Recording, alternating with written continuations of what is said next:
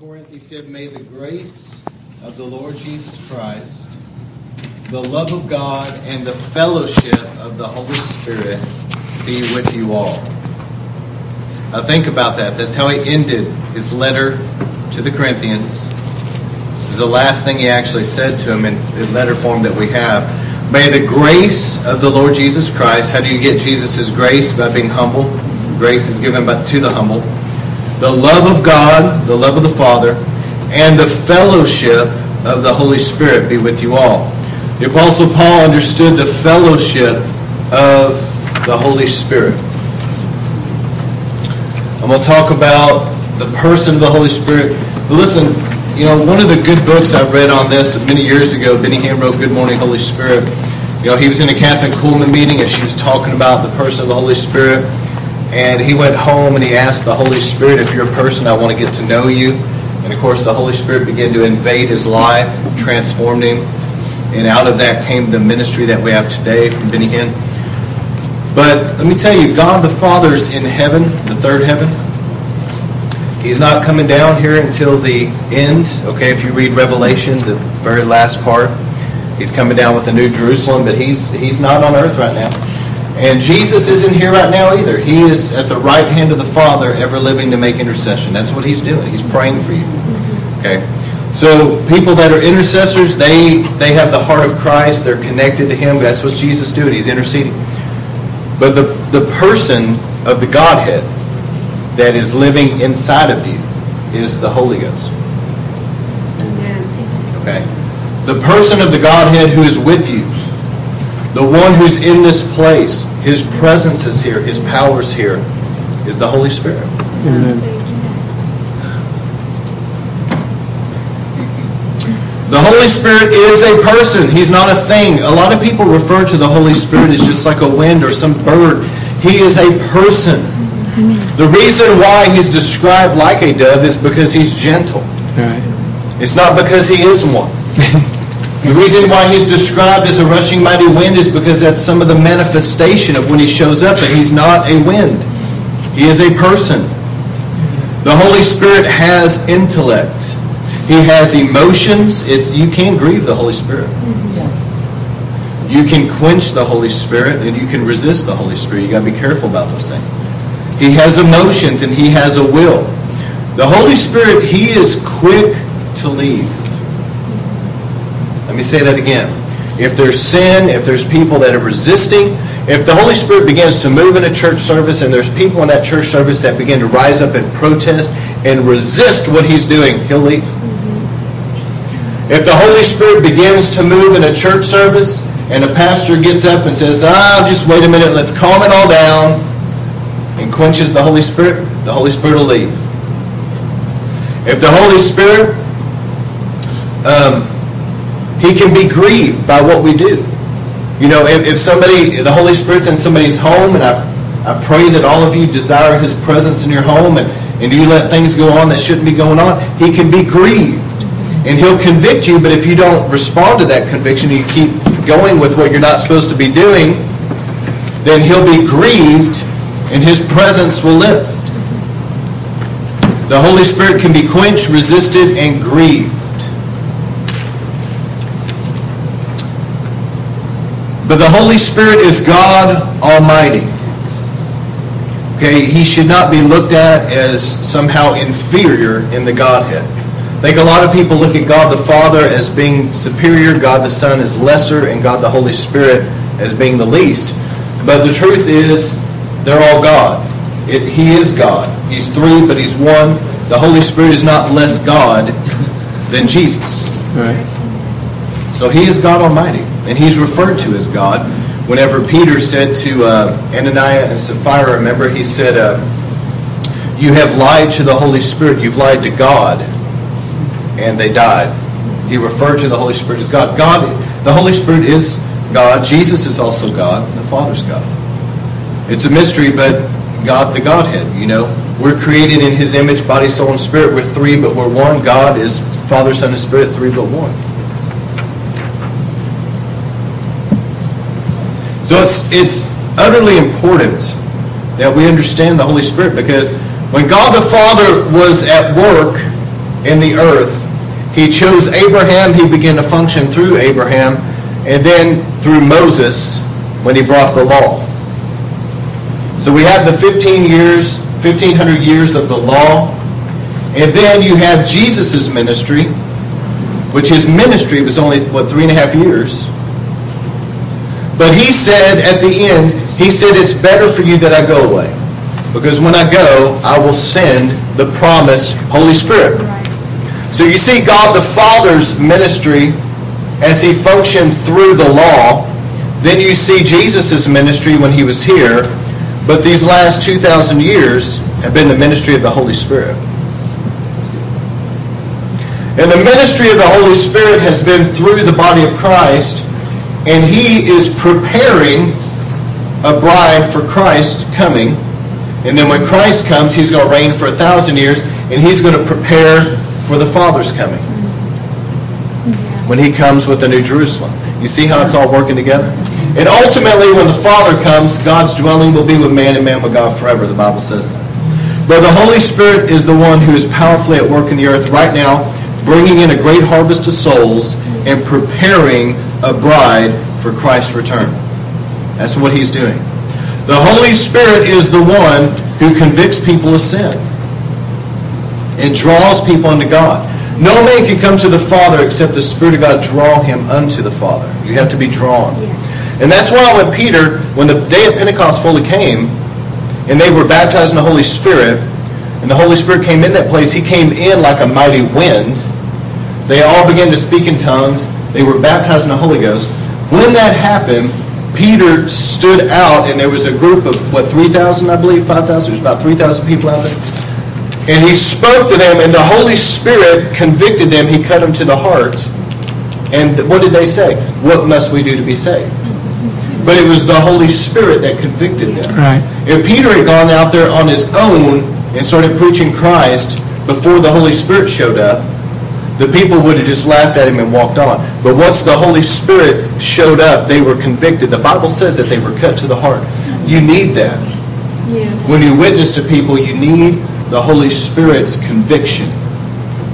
The Holy Spirit, there's a sevenfold manifestation of the Holy Spirit. He is the Spirit of wisdom, revelation, counsel and might, knowledge, and the fear of the Lord. When he comes as the fear of the Lord, there's a conviction of the Holy Spirit that grips people. They feel that fear of the Lord, they feel that conviction, and they're drawn unto God to repent and get right. The Holy Spirit being God, he is omnipresent, which means he's everywhere at once. He is omniscient, that means he knows everything. Nobody says to the Holy Spirit, Holy Spirit, did you know this? He already knew. He already knew you were going to ask. He's omnipotent. That means he's all-powerful. There's no limit.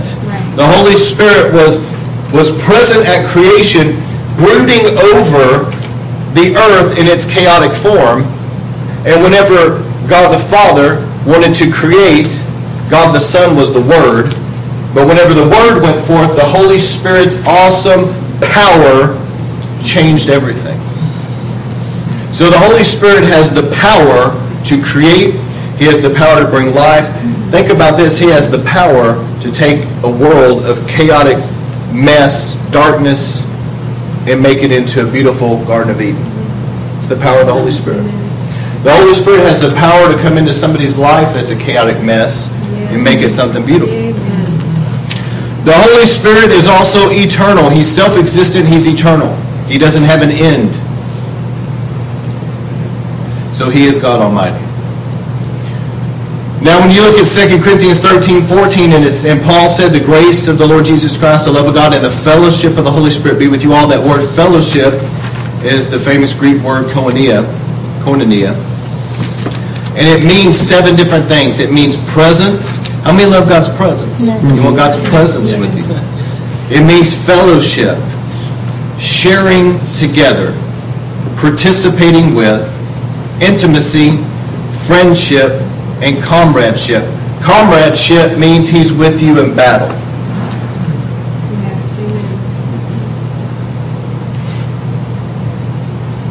I'm not going to dwell on this next part very long, but the baptism of the Holy Spirit and his gifts. Listen, Matthew 3:11, John the Baptist said, there's one coming after me who will baptize you in the Holy Spirit and with fire. See, when you get born again, the Holy Spirit takes you and baptizes you into the body of Christ. That's 1 Corinthians chapter 12. But now, when you're born again, you're baptized into Christ. But whenever you get baptized in the Holy Spirit, Jesus takes you and he baptizes you into the Holy Ghost and fire. And then you're clothed with power. Okay? The baptism in the Holy Spirit, all of us need a fresh anointing. All of us need to be filled with the Spirit on a regular basis. And all of us need a fresh baptism in the Holy Ghost. I know that there's people out there, old traditional Pentecostal people that will tell you, I got baptized in the Holy Ghost 20 years ago. God touched me and I'm good. And it's like, friend, you have no idea what you're talking about. You need a fresh touch today. Thank God for yesterday's touches, but we need a fresh anointing, a fresh touch today. Amen. That's right. And that's what God is releasing through these revivals. That God's pouring out His Spirit. He's releasing a fresh touch into people's lives. But we need a fresh anointing to be filled fresh. And let me tell you, when you read the Bible, you see a progression. Jesus breathed on the disciples in the end of John that received the Holy Spirit. Now, probably that was their born-again experience. Then right after that, you see the day of Pentecost. They were baptized in the Holy Spirit, filled with the Spirit. Then after that, they prayed. Remember, in the place where they prayed was shaken. They were filled with the Holy Spirit. And you keep reading, and it says Peter, filled with the Spirit, spoke. So what's up with this continually being filled with the Spirit over and over and over? Because the Lord's trying to tell you and I that it's not a one-time thing. You need to be filled with the Spirit all the time. Right. You need to have that all the time. Yeah.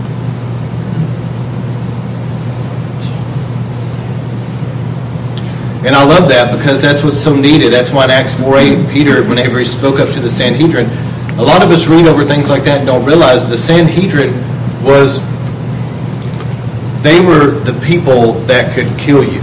I mean, this was the judicial system under the Jewish law. And most people would have been very intimidated to have to stand before him. But Peter, it says he was filled with the Spirit and he spoke to them boldly. Why? Because he was filled with the Spirit. Right. When the Holy Spirit fills you, you speak the word boldly. Amen? Now let me warn you about this. Don't live by feelings or experiences. They're there to encourage you, but you have to walk by faith. And the Lord will pull back His presence sometimes just because He's trying to teach you to walk by faith. If people always just walked in this glory bubble all the time, they would never have to live by faith. As far as a lot of things go. So the Lord many times will seem distant, but He's not. He's ever with us. Jesus, I'll never leave you, forsake you. The Holy Spirit's in you. Okay? But sometimes His presence will seem distant. But that doesn't mean anything. That just means that God's putting you through a trial or test or He just wants you to grow in faith. But let me tell you, don't live by experiences. You can get drunk in the Spirit tonight, have an awesome time, leave out of here, wake up tomorrow and not really feel God's presence real close, but you still are faithful to spend time with Him, to pray, to live holy throughout your day. See, some people, when they're filled with the Spirit, they'll do really good. They'll live really holy and be on fire for God, doing what they're supposed to do. And then a few days pass and there's a dryness. And what do? They go back into their old sin and all this stuff. And God's trying to get that out of them. Right. So don't go by feelings or experiences by themselves, because if you do, your spiritual life will be a major roller coaster where you're really, really high when God's presence is there, but you go really, really low, even down into a depression when He doesn't seem like His presence is real strong. And you don't need that in your life. Amen? So the deep things of God and the revelation from the Holy Spirit. 1 Corinthians 2, verse 2. Let me give you a preface about this. The Apostle Paul had went to Athens. You guys remember this story. Okay? Everybody loves the Apostle Paul, but not too many people would have wanted to be in his sandals back then, okay? Because everywhere he went, things were stirred up. And he went to Athens, and when he went there, he saw that there was this altar there to the unknown God. And so he gets up and he tells the Greek people were very philosophical. So they were all about, sitting around contemplating the meanings of life and all that. And so Paul tried to relate to them on that intellectual level. He said, let me talk to you about the unknown God. And he began to talk to them from an intellectual point of view. And when he left there, they were laughing at him. This is Apostle Paul. Do you guys feel like the Apostle Paul was anointed? Yes. Sure. I mean, he was anointed. You know, he had the power of the Holy Spirit. Why did they not get convicted? Why did they just laughed at him? Well, it was interesting because he went from there. You read that he went from there to Corinth. Now listen to what he has to say. He said, I resolved to know nothing while I was with you except Jesus Christ and him crucified. I came to you in weakness and with great fear and trembling. He had recently been stoned, and that's why he came in fear and trembling.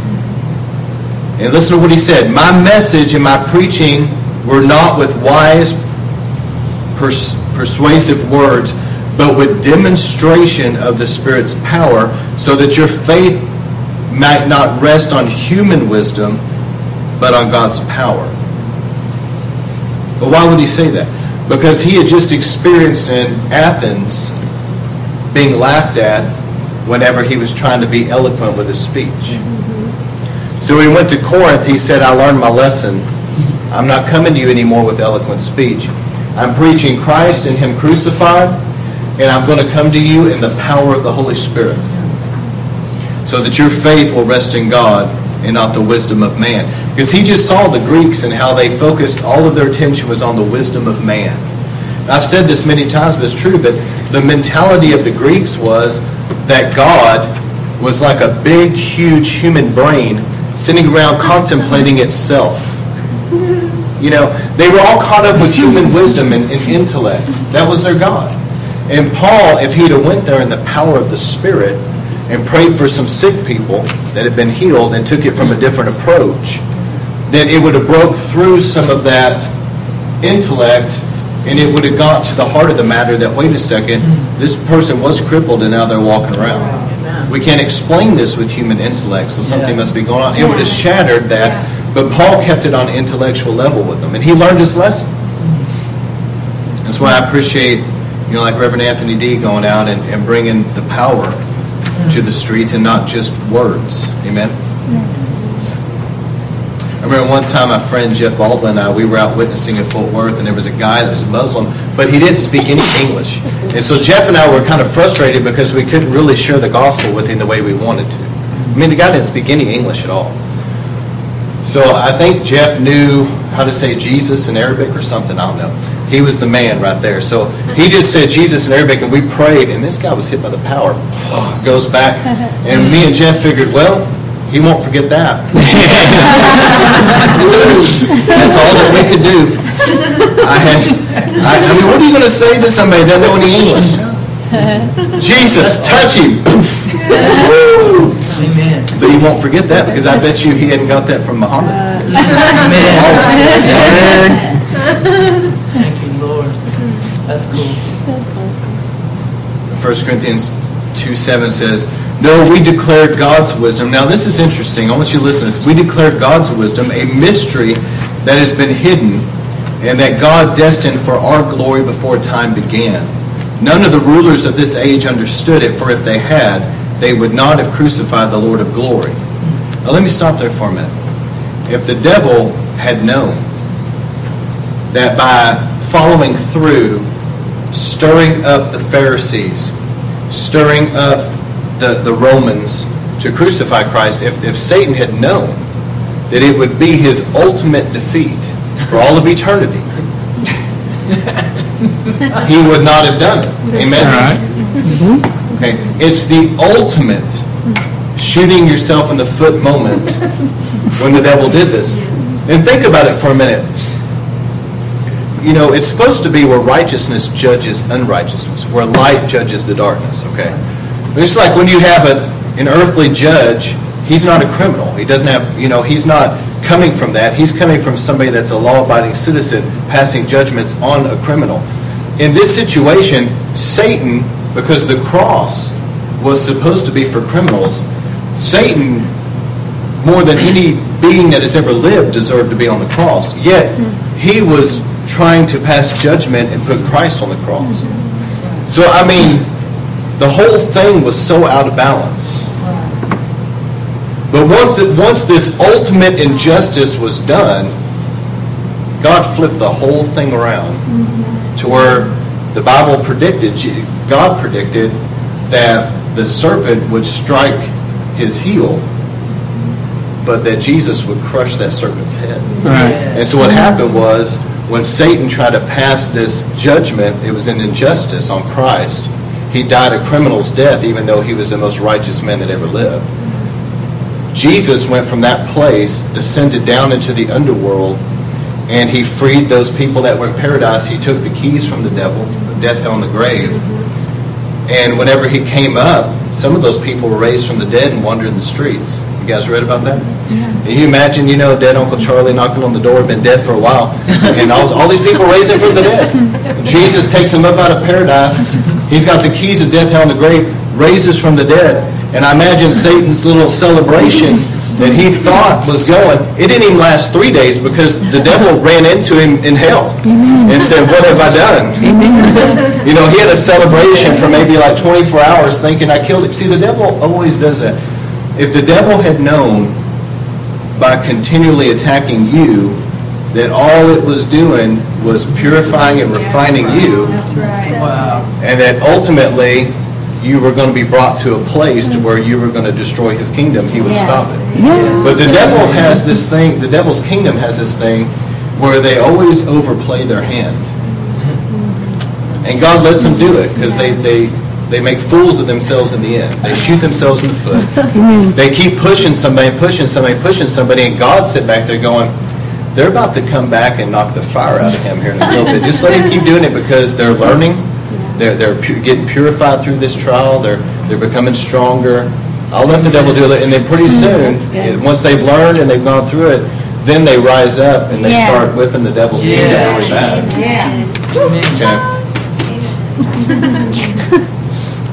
However, as it is written, no eye has seen, no ear has heard, and no human mind has conceived the things that God has prepared for those that love him. These are the things God has revealed to us by his Spirit. So how is it revealed to you? By the Spirit. The Holy Spirit lives in you.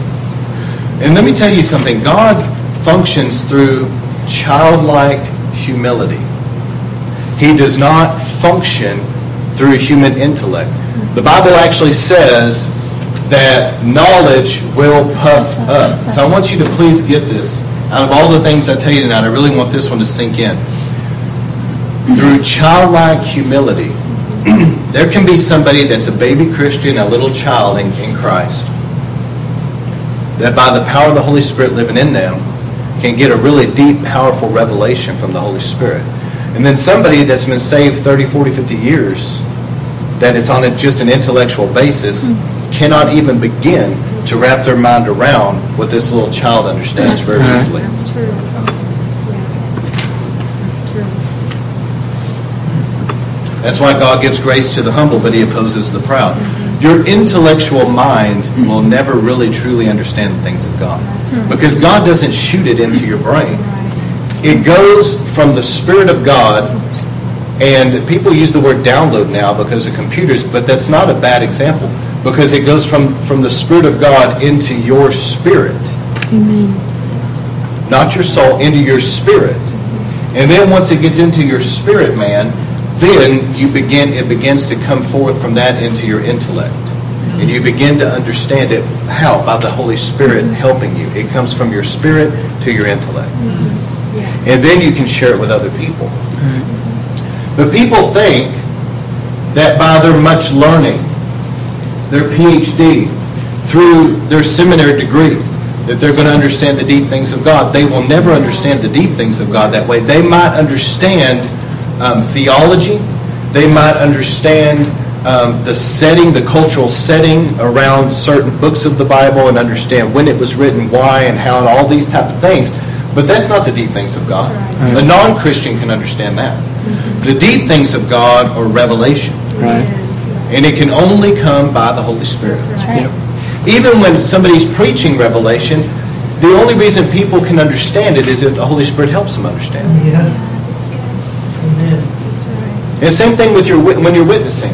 The only way that somebody's really going to understand who Christ is and why they need him is the Holy Spirit helping them to understand that. Otherwise, it just seems foolish.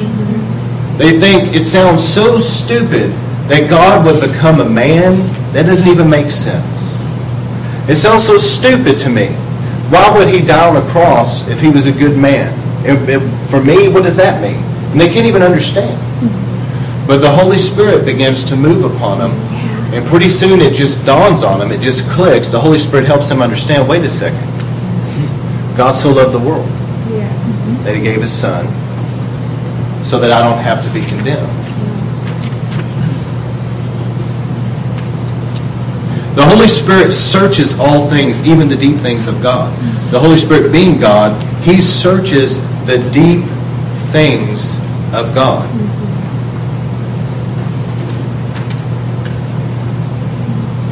For who knows a person's thoughts except their own spirit within them? You know, if you're sitting there to yourself thinking about things and pondering things, the person next to you doesn't know what you're thinking about. But your own spirit knows what you're thinking about. You understand that the Holy Spirit living in you, he knows the deep things of God right now, and that at any time he can reveal things to you. It's always available because he's in you. Reinhard Bonnke said something I really loved. He said that, you know, this is true. When somebody gets baptized with the Holy Spirit, there'll be a gift of the Spirit begin to operation. Maybe they have the gift of giving a message in tongues, interpreting prophecy or whatever. But he said, just remember, though, that the Holy Spirit lives in you, and that if there's ever a gift that's needed for that moment, that it should be available to function through. And that's the truth.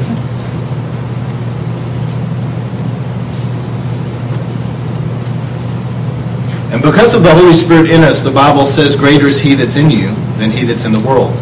So who is it that's in you? The Spirit of God. And that's why people don't need to be afraid about, you know, what's going on in the last days and great deception, because the Holy Spirit is there to keep you. Right. Your, fear of the devil is not going to keep you from the devil or from deception. It's going to be your faith in God to keep you. Amen. That will keep you. That's true.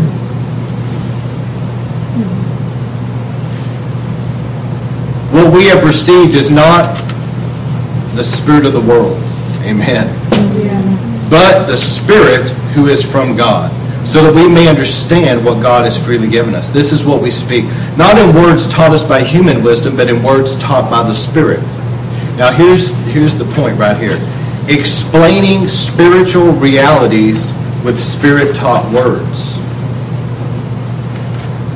That's why whenever you get around people that are prophetic in nature and they're getting deep revelation, that's why a lot of people don't understand it, even in the body of Christ.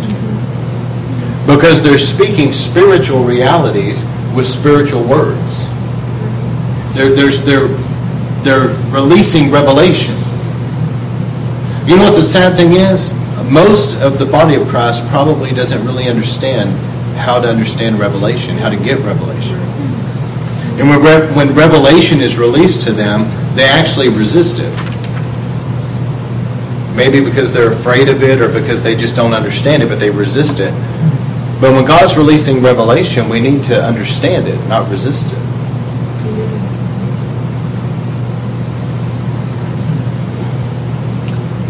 The person without the Holy Spirit does not accept the things that come from the Spirit of God, but considers them foolishness, and cannot understand them because they are discerned only through the Holy Spirit. The person with the Spirit makes judgments about all things. Well, let me back up. So be careful if God gives you deep revelation. Be careful who you share it with, because not everybody's going to appreciate your revelation. Right. True. You may be just so excited. I mean, you just got a revelation from God, and you're just beside yourself. You just can't stand it. You want to tell everybody. You want to blog it. You want to Facebook it. You want the world to know. And you're just so excited. And then whenever all of a sudden you put it out there, and you start getting all this extremely hateful responses back, and you're like, why doesn't people understand? Why doesn't people appreciate my revelation? Come on.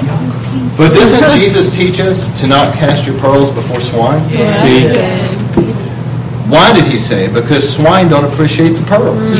They just trample on them. And they realize that they can't eat the pearls, and that's all they care about. So they'll crush them under their feet and then attack you.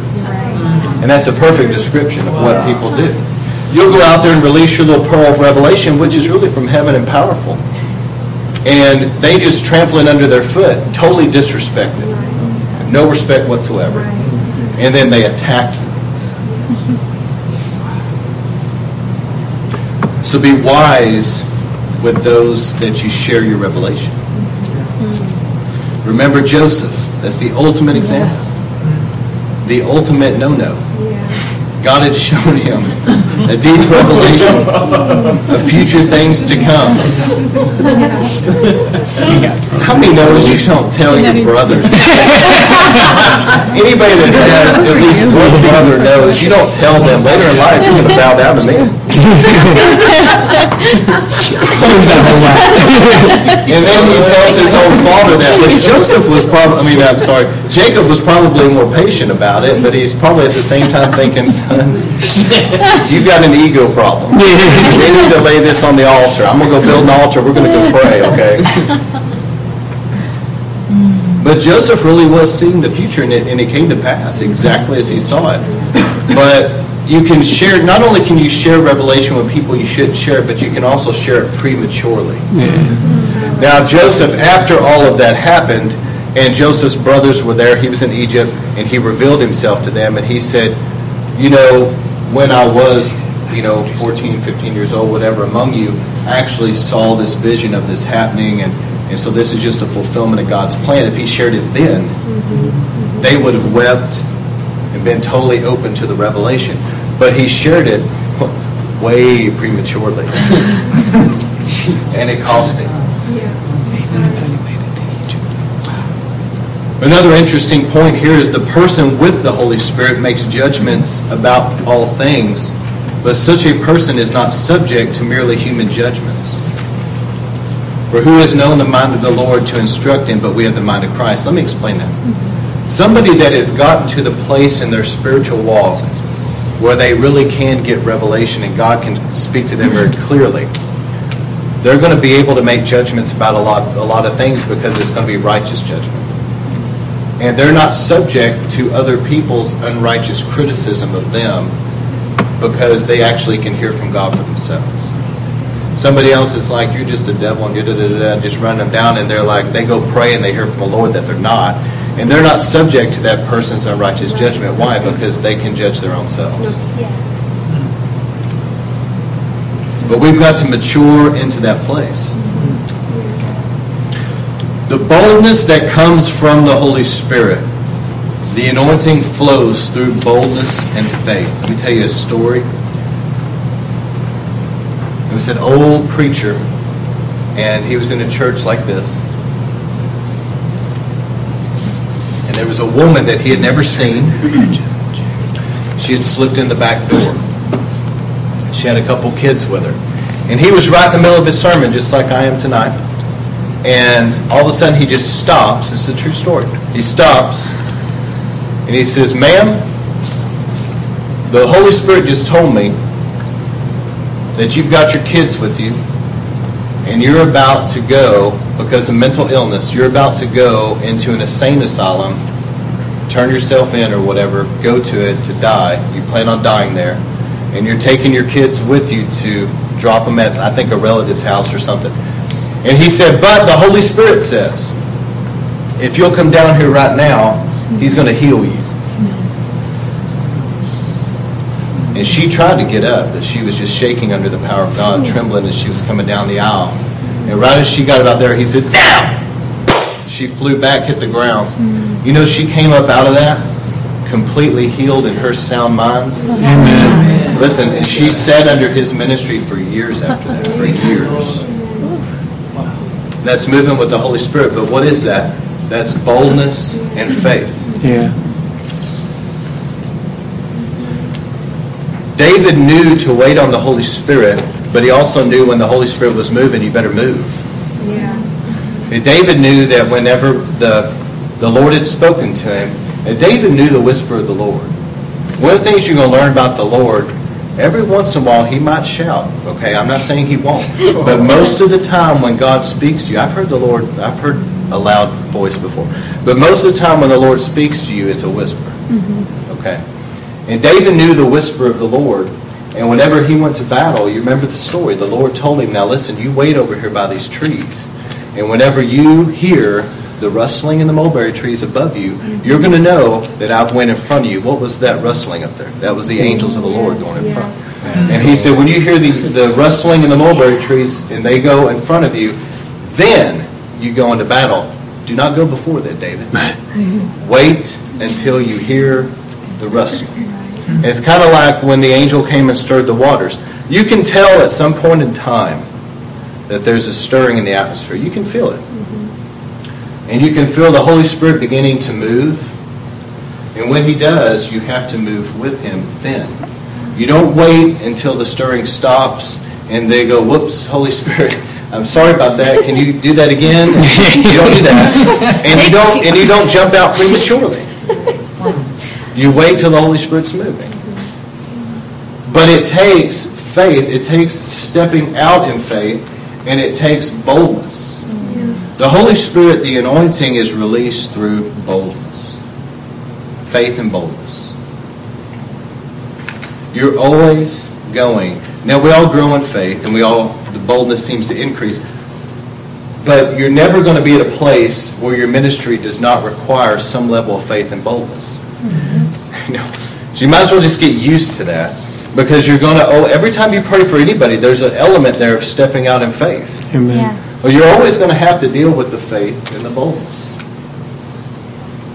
And it comes from the Holy Spirit. How many knows it's a lot easier to have faith and boldness when you're filled with the Spirit? Yeah.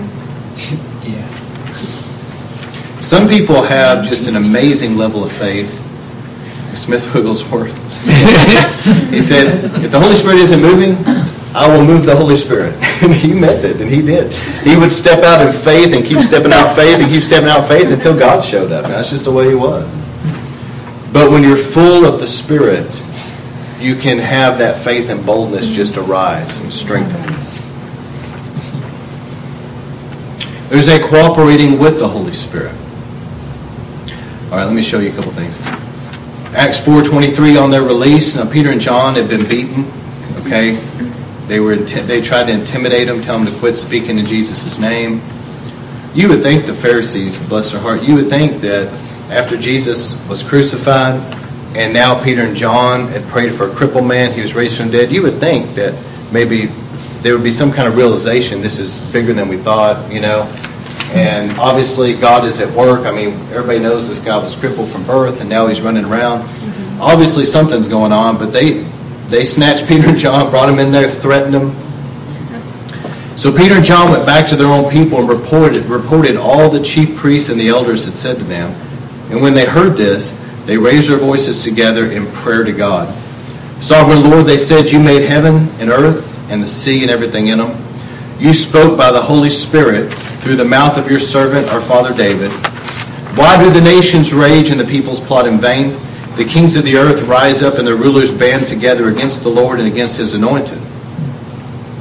Indeed, Herod and Pontius Pilate met together with the Gentiles and the people of Israel in the city to conspire against your holy servant Jesus, whom you anointed. It's hard for me to not stop for a moment and talk about Antichrist spirit right there. They did what your power and your will had decided beforehand should happen. Now, Lord, consider their threats and enable your servants to speak your word with great boldness.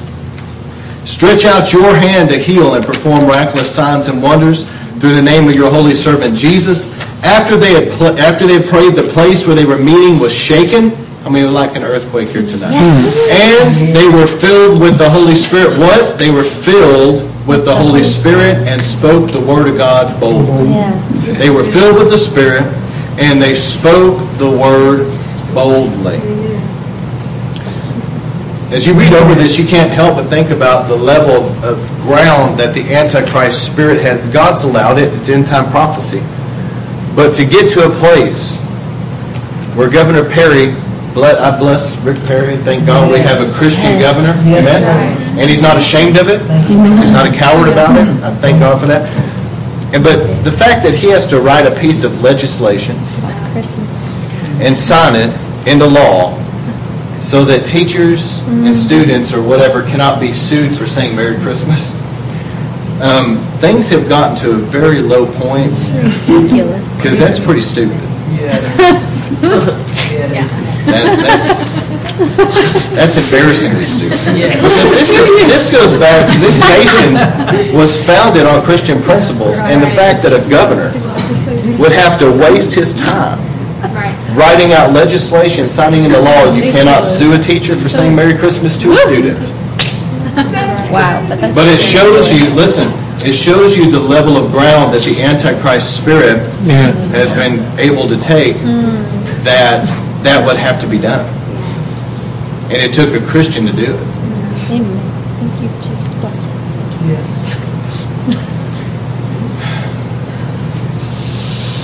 All right, the glory of the Holy Spirit. Listen, we've got to also create an atmosphere in our prayer life. I want you to understand this point. When you come through the blood, Jesus taught us, our Father who's in heaven, hallowed be your name. Our Father, we're God's children because of the blood. When you take time to get washed and covered in the blood of Jesus every day, it's important you do it every day. Apply the blood over your life every day. But when you come through the blood and then you enter into worship, hallowed be your name, and you worship the Lord, it begins to create an atmosphere.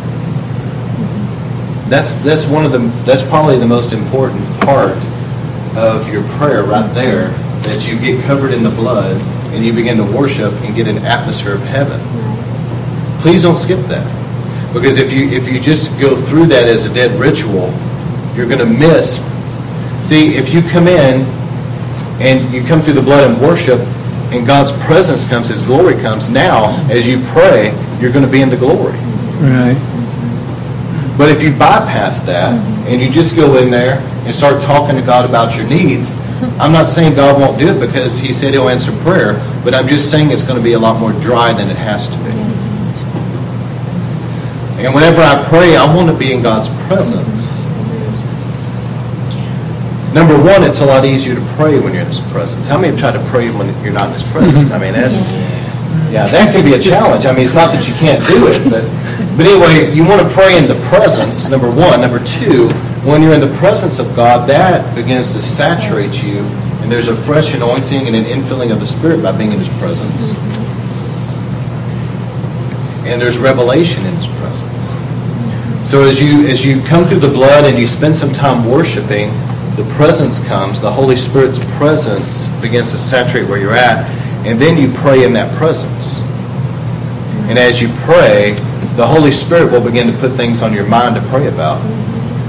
And so it's not just a dead routine you do every day. I break out my sheet. You got this one? Yeah. All right, let's go to the next one. Got that one? All right. I mean, I'm not saying that you shouldn't have a sheet. I don't want you to take what I'm saying the wrong way. I'm just saying that even though you may have a plan of execution, that it needs to be in the presence of God, and it needs to move with the Holy Spirit. Because you may dwell on something one day a lot more than the next. In other words, you may pray for Israel every day. We all need to. But one day a burden may drop on you, and you pray for them 10, 15 minutes hard. And the next day you just, Lord bless Israel, keep them, let your purposes be fulfilled, and that's all you pray. So I'm just saying that even though you may have your list and you may have a kind of a general idea of what you're going to do, it needs to be in the presence, and it needs to move with the Holy Spirit. The Holy Spirit is the one who also will put things on your heart at key moments. Remember me reading you that story about Kenneth Hagin awaking in the middle of the night, having no idea. He had an intense, incredible burden to pray. There's a lot of people out there that would just go back to sleep.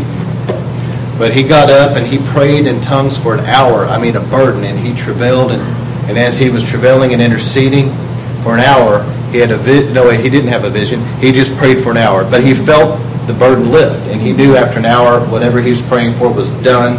He goes back to sleep. He has a dream that his brother had a wreck, was in an ambulance, taken to the hospital, almost died. The doctor said he was dead in the dream. Kenneth Hagin told the doctor he's not dead. And he went, and the doctor was showing him he is dead, and pulled the sheet back, and his brother said, hello, And Kenneth knew that he had prayed for his brother and prevented his death.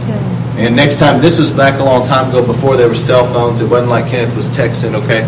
So the next time Kenneth saw his brother said, you know what, while you were gone, I almost died. What did Kenneth say? I know. God showed me in a dream, and I prayed for you. You see, what would have happened if Kenneth didn't pray for him? He could have died. Reinhard Bonnke said that there was a time when he was young and he was in Africa, and he had drank some water from the wrong well. And he felt like he was on his deathbed, okay? There was some woman somewhere in America that had a great burden for Reinhard, somebody, I don't remember if she knew who he was or not, but she prayed and she travailed and she cried out to God. And God totally healed him and raised him up, but Reinhard said, I could have died. This woman prayed for me and travailed for me. God woke her up in the middle of the night. She prayed for me and I survived. Reinhard said he could have died. Now, what if the woman hadn't prayed? Reinhard died. I'm not saying God couldn't raise up other people, but who's to say that all these millions of people would have been saved? So I'm just saying, when the Holy Spirit comes upon you, He's looking for people that He can come upon and give you a burden, and you not roll back over and go to sleep on it. He's looking for somebody that's actually going to get up, and say, all right, Lord, let's do this, and pray and intercede until it's done. Now, when the Holy Spirit comes upon you, let me tell you how this happens. You're going to feel a burden, and you'll begin to intercede, probably in tongues, because you're not going to know what's going on. So you're praying in the Spirit, you're interceding until you feel that burden lift. And sometimes when you feel the burden lift, it will turn to joy. When you laugh, at the end of it, when you laugh and you're in joy, you know it's done. You know that you prayed it through, and now the Holy Spirit is bearing witness in you that it's done. Just rejoice about it, okay? That's how you know. There's also, though, a counterfeit from the devil that tries to put some kind of a burden on people, and it's not from the Holy Ghost. It's just a depressing thing, okay? So don't let the devil put that on you where it's just depression and it's heavy, and you feel like this spirit of heaviness. The enemy tries to counterfeit that. Don't let that come on you. But when it's the Holy Ghost, it's not oppressive. It's just a burden. There's a difference. So the glory of the Holy Spirit. What is the glory? I'm not talking about glorifying. I'm talking about glory being God's manifest presence. See, when the Holy Spirit is here at work, He is at work to get people's attention and focus on Jesus. And then Jesus' job is He tries to get people's attention and focus once they get it on Him and they understand Him. He tries to get their attention and focus on the Father. You see how it's working? So the Holy Spirit doesn't come to glorify Himself. He comes to glorify Jesus. But when I'm talking about the glory of the Holy Spirit, I'm talking about His manifest presence. This is different than the anointing. I preached on the anointing last week, so you guys got that. I'm talking about now the glory. Look at Isaiah 60, verse 1 in the Amplified Bible. It reads like this: Arise from the depression and prostration in which circumstances have kept you. Rise to a new life and shine. Arise and shine. Be radiant with the glory of the Lord. The glory of the Lord can shine upon you. You guys remember Moses? The glory of God was seen upon him. Now, I'm sure the children of Israel freaked out because the guy was glowing. David Hogan's so funny. David Hogan's one of my spiritual heroes. I'm sure he is a lot of people's, but he's so funny because he said, everything that's in the Bible belongs to me just like it belongs to you. But he said, I'm believing for everything in the Bible. And that means that if Moses' face would shine, mine's supposed to shine. And he said, I don't just mean for a little while. He said, this light bulb's staying on, buddy. He was serious. So next time you see David, he might be shining. Actually, there was a picture of Bobby Connor said that. Did you see it? Something from Africa? Oh, no, he was preaching. And it was a cool picture. He had it at the conference, didn't he? Yep. And he was preaching, all eloquent. And somebody took a picture of him, and he, pure white. It was awesome. He was arising and shining. That's cool. Well, I mean, that's the glory of the Lord. It says, arise and shine, for your light has come. The glory of the Lord has risen upon you. For behold, darkness shall cover the earth, and dense darkness all the peoples. How many knows we're living in this day? Okay.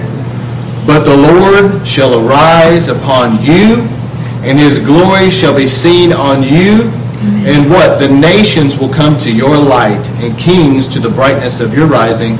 Lift up your eyes round about you and see. They all gather themselves together, they come to you. Your sons shall come from afar, your daughters shall be carried and nursed in arms.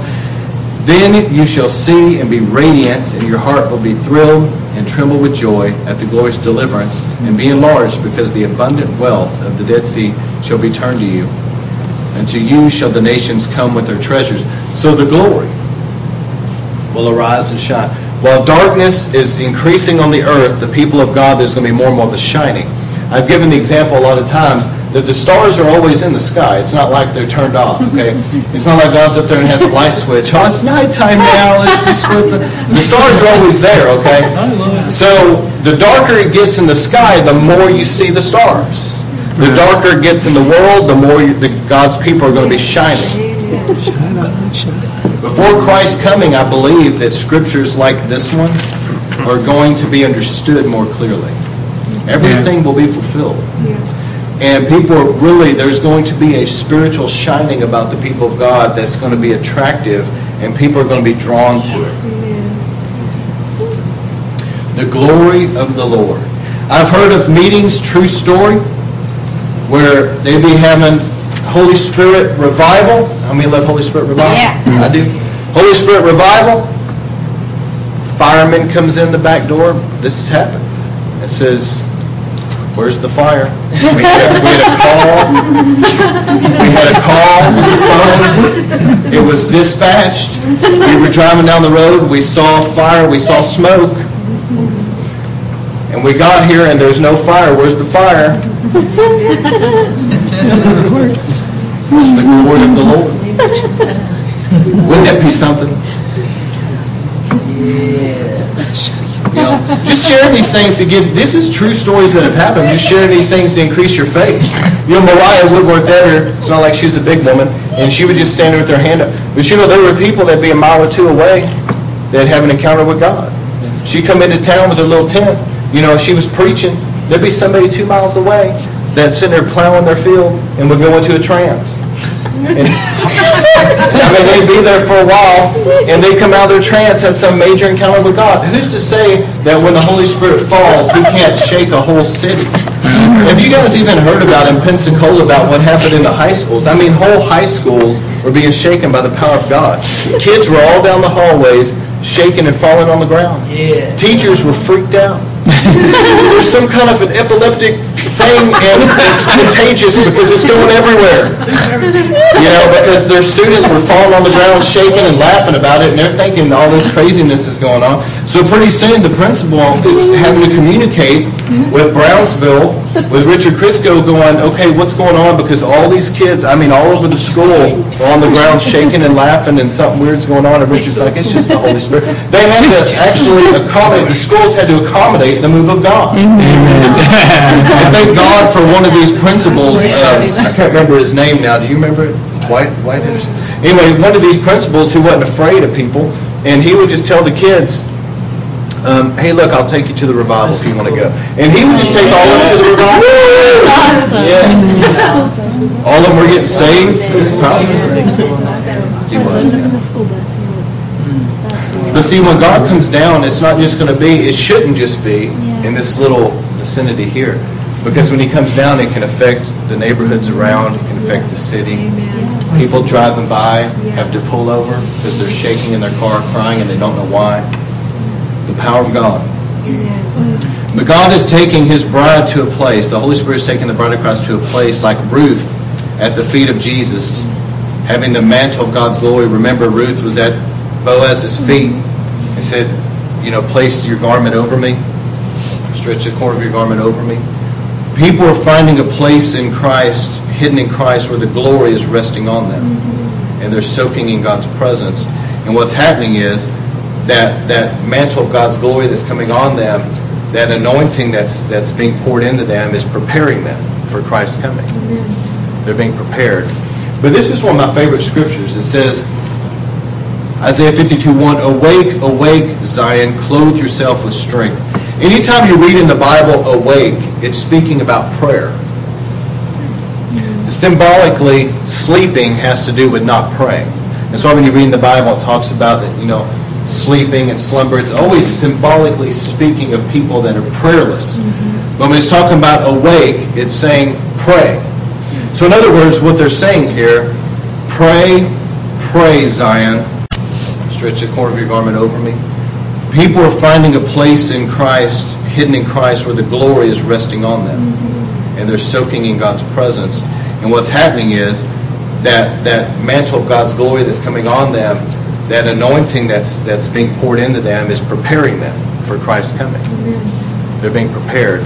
But this is one of my favorite scriptures. It says, Isaiah 52:1, "Awake, awake, Zion, clothe yourself with strength." Anytime you read in the Bible, awake, it's speaking about prayer. Symbolically, sleeping has to do with not praying.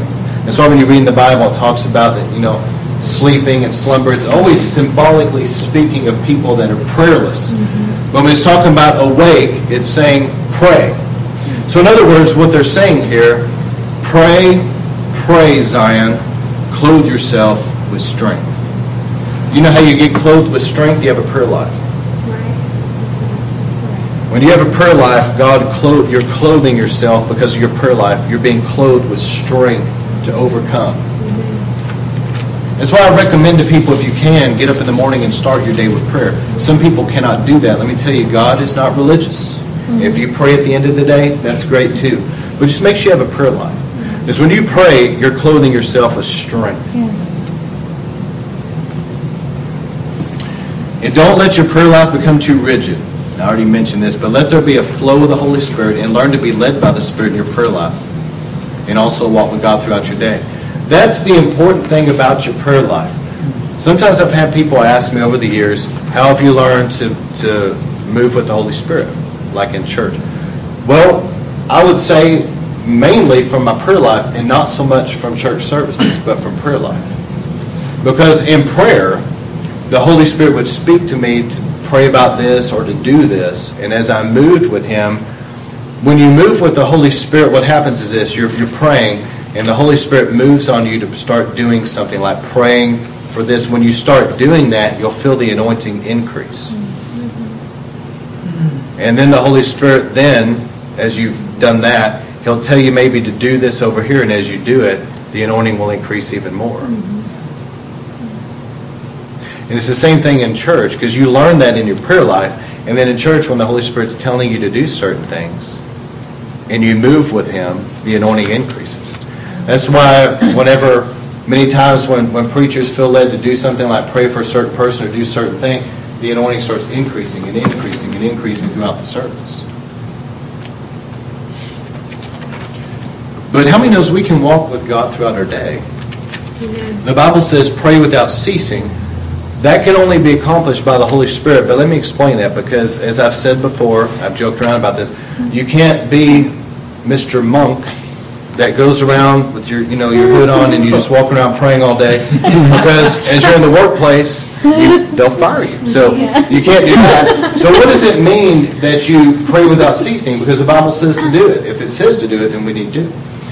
What it means is this, is when you spend time with the Lord in the morning, the Holy Spirit ignites your spirit with a fresh anointing, a fresh fire. And as you go throughout your day, it's kind of like this. In the morning, you get your spiritual engine cranked, so to speak. And throughout the day, it's just running. In the morning, as you pray, it's like tuning in a radio station. You're getting tuned into the Holy Spirit. And then throughout your day, you just walk with Him. So you're walking through your day, and the Holy Spirit says, go over here and witness this person. You're going throughout your day, and you're just talking to Him in your mind. And so if you're just talking to the Holy Spirit, maybe you're driving down the road, and you're just talking to Him, and He puts something on your heart, you pray about that, then you get out, and you've got to do something else, and the Holy Spirit says you need to pray for this person. There's a friend of mine, Chacho, down there in Mexico. Hopefully you guys will meet him one day. A wonderful guy. And he was telling me he was driving, he was in Mexico, and he was at the stoplight, and the Lord told him to witness and pray for this guy. And so he calls the guy over. That it was one of those guys, I think, that clean your windshield, even when you don't want him to. Don't need to hit on that. Anyway, he calls him over, and he's talking to him, and Chacho's at a red light, right? And I think he shared Christ just real fast. Light turns green. Chacho's like, Lord, touch him. Has to drive off. The guy's like, that's what's having to drive off.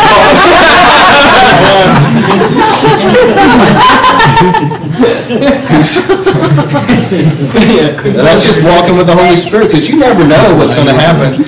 One of the funniest stories like that I've ever heard, though, was Steve Hill. He said he was in Walmart or something, and he's walking, and some lady comes up to him and says, "You're Steve Hill?" He said, "Yeah." She said, "Well, can you pray for me?" He goes, "Yeah, I guess so."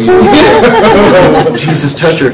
He said, "Man, that woman," he said he couldn't believe it. She flew in the air, and he said they had set up some, you know how they do.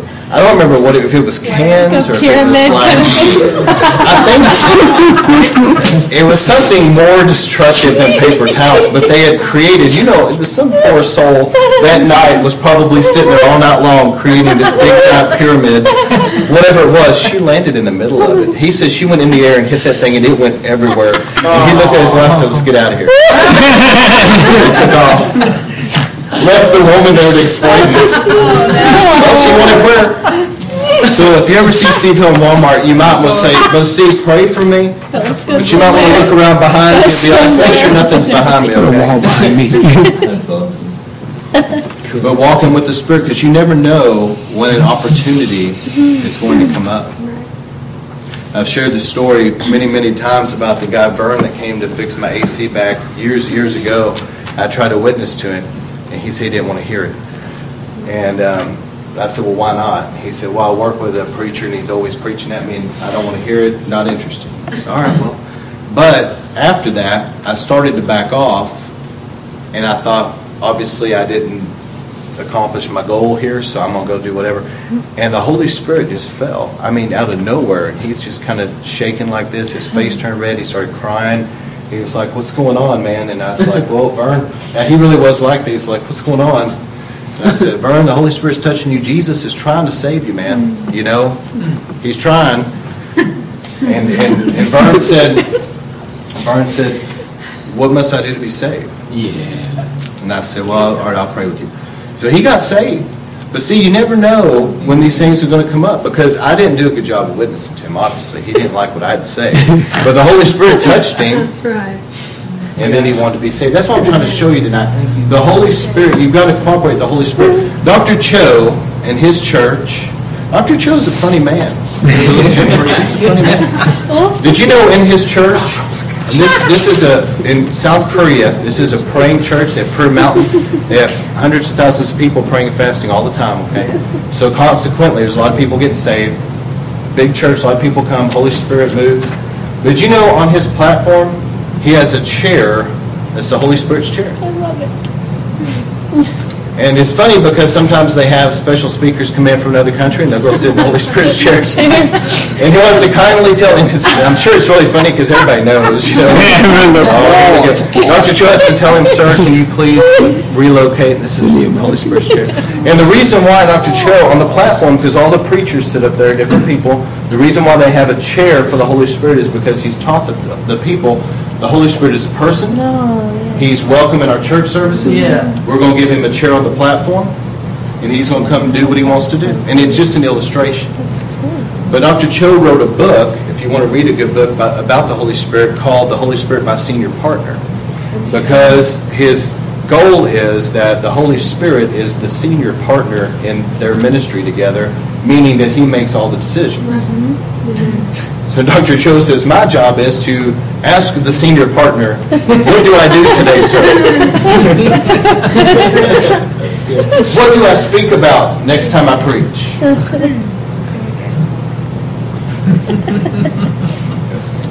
But the Holy Spirit will give you discernment too. Because in his church there was a woman that was prophesying, and there was a long line of people but he felt very uneasy. It was a check in his spirit. And instead of just calling her down, he went home and prayed to his senior partner. He said, Holy Spirit, I kind of feel funny about this lady, but tell me, what is the deal? And the Holy Spirit said, she is not of me, it is a familiar spirit. So Dr. Cho comes back and tells the lady, because the reason why he felt funny about it is because it seemed to be negative and didn't seem like the fruit of the Spirit was there. So Dr. Cho went to her and said, the Holy Spirit told me that it's not him, and stopped prophesying. Of course, instead of saying, okay, well, pray for me about this, instead of being like that, she got mad and left. Anyway, the Holy Spirit will give you discernment. You'll know. How many have been around something and you just felt the hair just kind of, and you knew something's not right? Yep. Or how many have also been where you walked in and there was God's presence? And you're like, whoa. Yep. I remember back at the Brownsville Revival, they would always have this, they had this bookstore, and they'd always replay the services. And man, if you went in that bookstore and they were replaying the services, I mean, it was like, you just walk in, it's just like, you just got hit by this glory, and you just kind of just looked around. I mean, it was there. But there's also been places like, how many knows, like some place like Hot Topic, you ever seen that? But you walk down the mall, not even paying attention, you just kind of like, what is that? You're standing right by Hot Topic. It's like, no, I'll just... All right, let me close with this. The power of having eyes to see and ears that hear. Now listen, this even though I'm finishing with this, is probably the most important thing I'm sharing tonight. Not everybody has eyes that can see and ears that can hear. Why is it that Jesus always said, let those that have eyes see and those that have ears hear? They weren't all blind and deaf. So he wasn't speaking a bunch of people that's got their little cane, and they're all there. No, they could see physically and hear physically, but he was saying to those that can spiritually see and hear. Because he knew that not all of them could. See, what really marked the Pharisees more than anything else, they were obviously they were prideful, they were very religious, on and on we could go. But what marked them the most was that they could not see that Jesus was the Messiah. Right. And they could not hear his teaching for what it really was. They did not have eyes to see and ears to hear. And Paul, being a Pharisee, among all those Pharisees, a Pharisee above many of those Pharisees, whenever God touched him, what happened? The man went blind. You know why? Because God was trying to show Paul, you've been spiritually blind all along. Now, if you'll humble yourself and go let Ananias pray for you, those scales will fall off your eyes.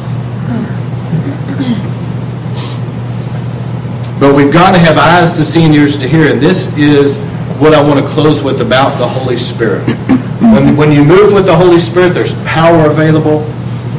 I think I've covered all that pretty well, even in previous sermons. But Mark 8:18, Jesus asked the question, do you have eyes but fail to see? Do you have ears but fail to hear? See, Moses sensed within himself that he was a deliverer. Your calling is, from birth, really. Your calling, your destiny is within you. And Moses felt it, but he killed the Egyptian by his own hand and acted presumptuously and prematurely. See, Moses knew deep down within him, whether he understood it or not, but he knew within him that he was called to deliver Israel. And he saw a Hebrew being abused. He went over there, got mad. He killed the Egyptian. What was he doing? He was really acting out his destiny, but he was doing it prematurely.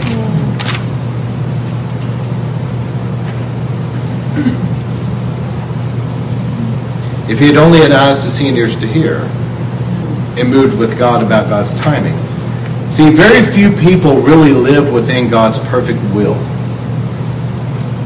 So Romans 12:2, that you have the renewed mind, to know the good, the pleasing, and perfect will. Most people live in the good, some live in the pleasing, very few live in the perfect will of God. Let me say that again. Most live in the good, some live in the pleasing, very few live in the perfect will of God. Because to live in the perfect will of God, you have to have eyes to see and ears to hear. It has to come through revelation. All right.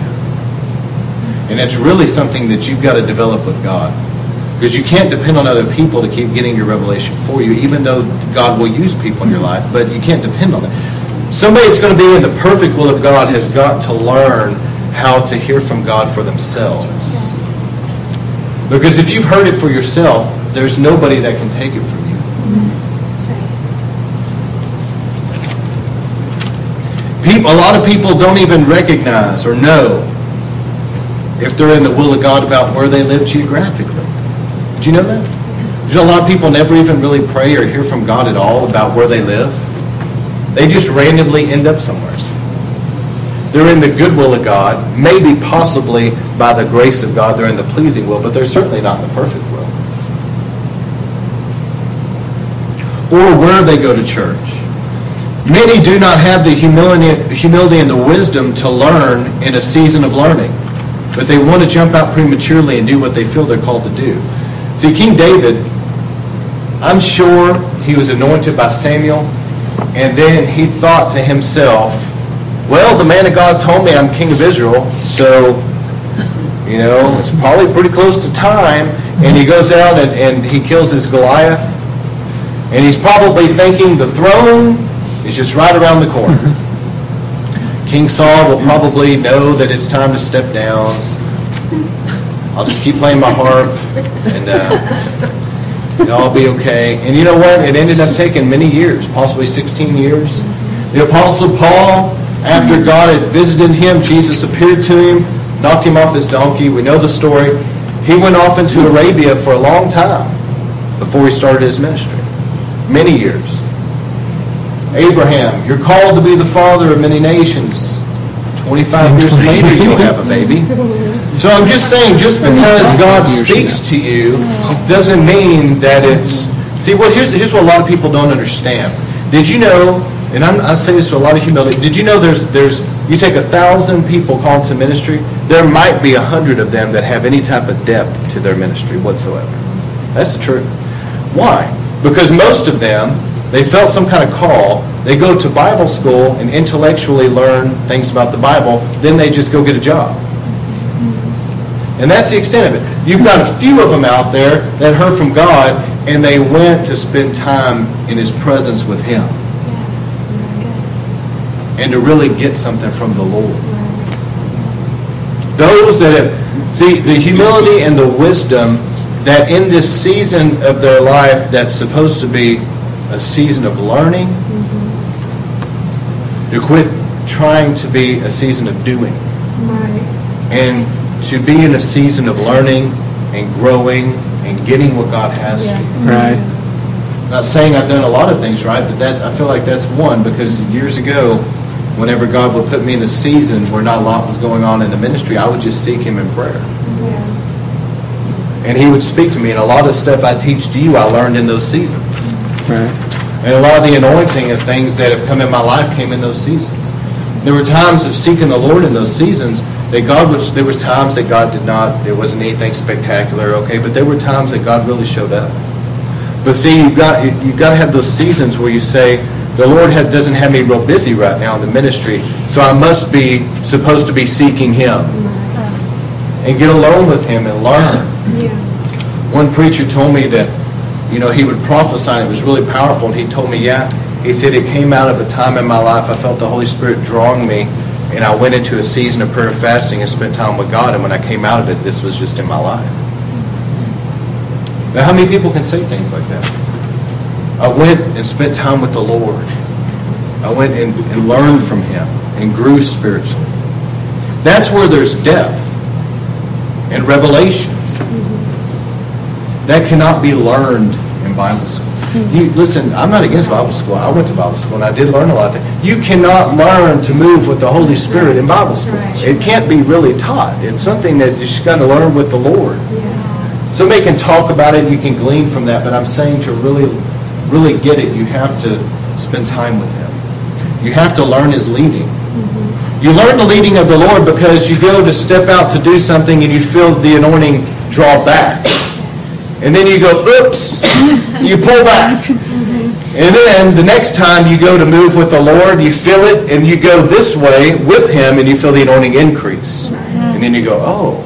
And over time, you start learning that voice, that leading, that nudging. One preacher said that he was driving by, and the Holy Spirit spoke to him and said, witness to those two guys. He said he just thought it was him. And he went into the store and bought something, and he heard sirens. True story, he heard sirens.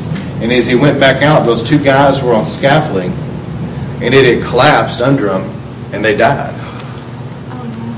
And the opportunity was gone then. And he said this. He said, I determined within myself that I was going to learn the voice of God so clearly that I would never have that happen again. And you know, later on in life, you know what people said about him? That he was one of the most accurate prophets they'd ever known. If he said something, you better write it down.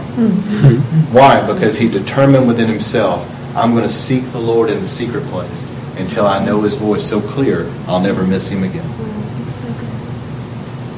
It's not something that can be taught. It's something you got to find with the Lord yourself.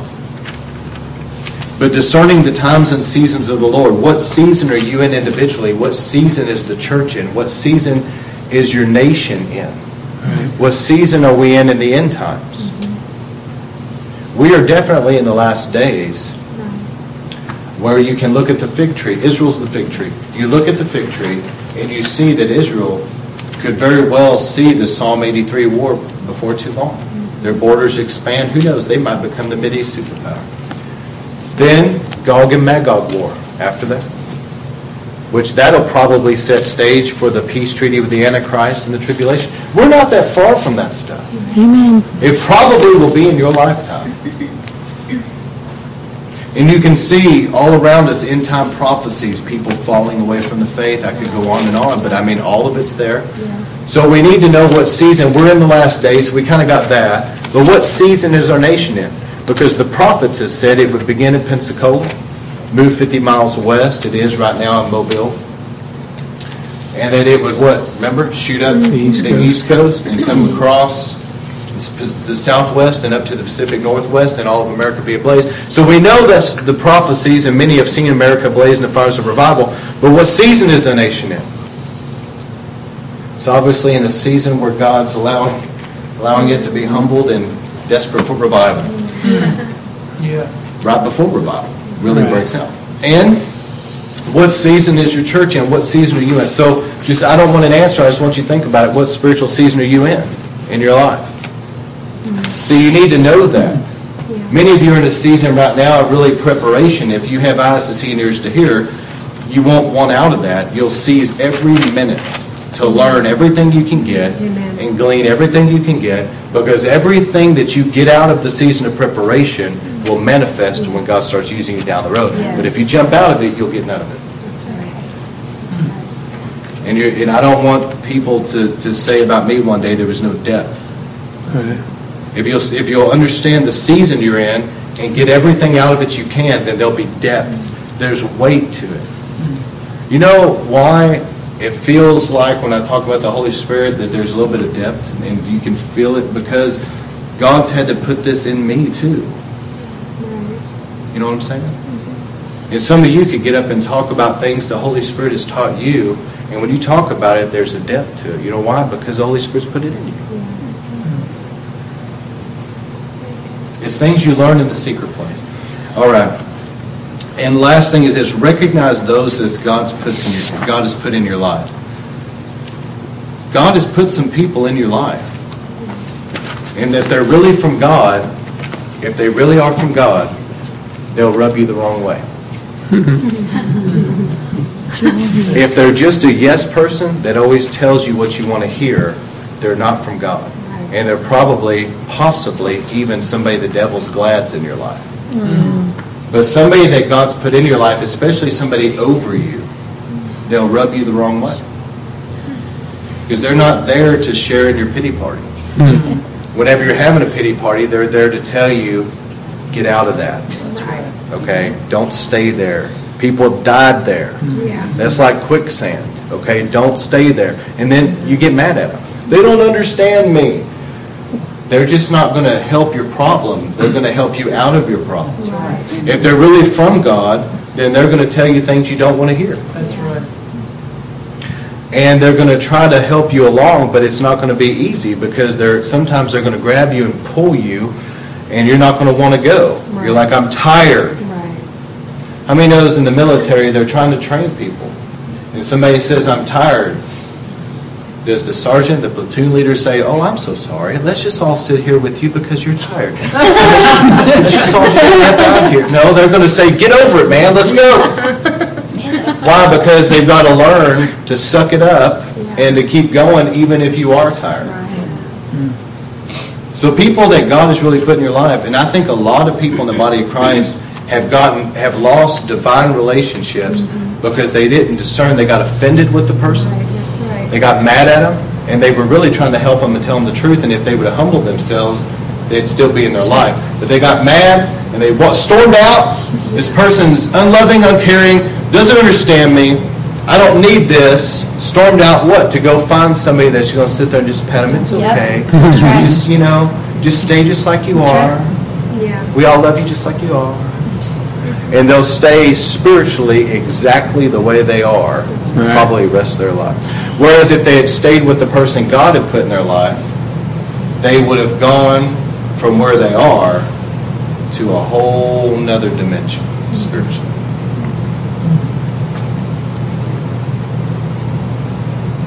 So discerning the people God's put in your life that will challenge you and at times correct you and rebuke you and you don't like it, you don't want to hear it,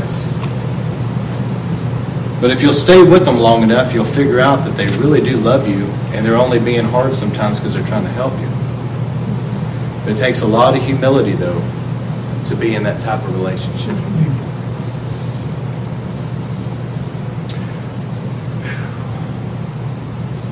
All right. How many want to know the Holy Spirit? That's the sermon tonight. To get to know the Holy Spirit. More. Yeah. Always more.